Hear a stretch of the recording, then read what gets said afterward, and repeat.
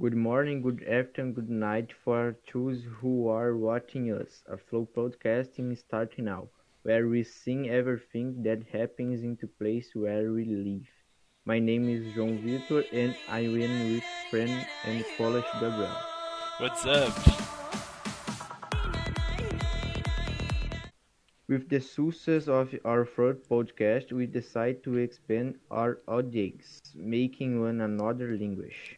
Today we're going to talk about why we have a different view of other animals.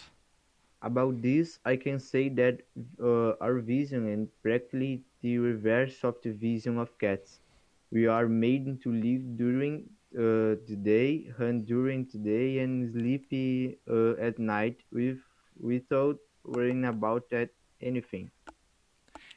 Yeah, an example of what you just say is that we are used to starting our activities when it's turning to the day.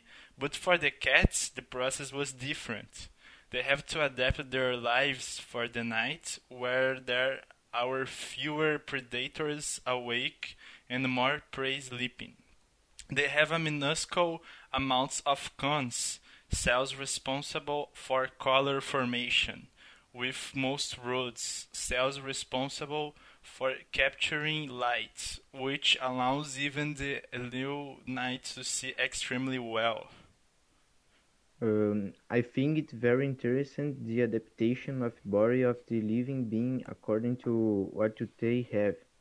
Having to adapt to live with their physical characters different from other species. As today was just a test of our podcast in another language, our budget was low and we have a little time, and he is at the end. Is there anything to say, João?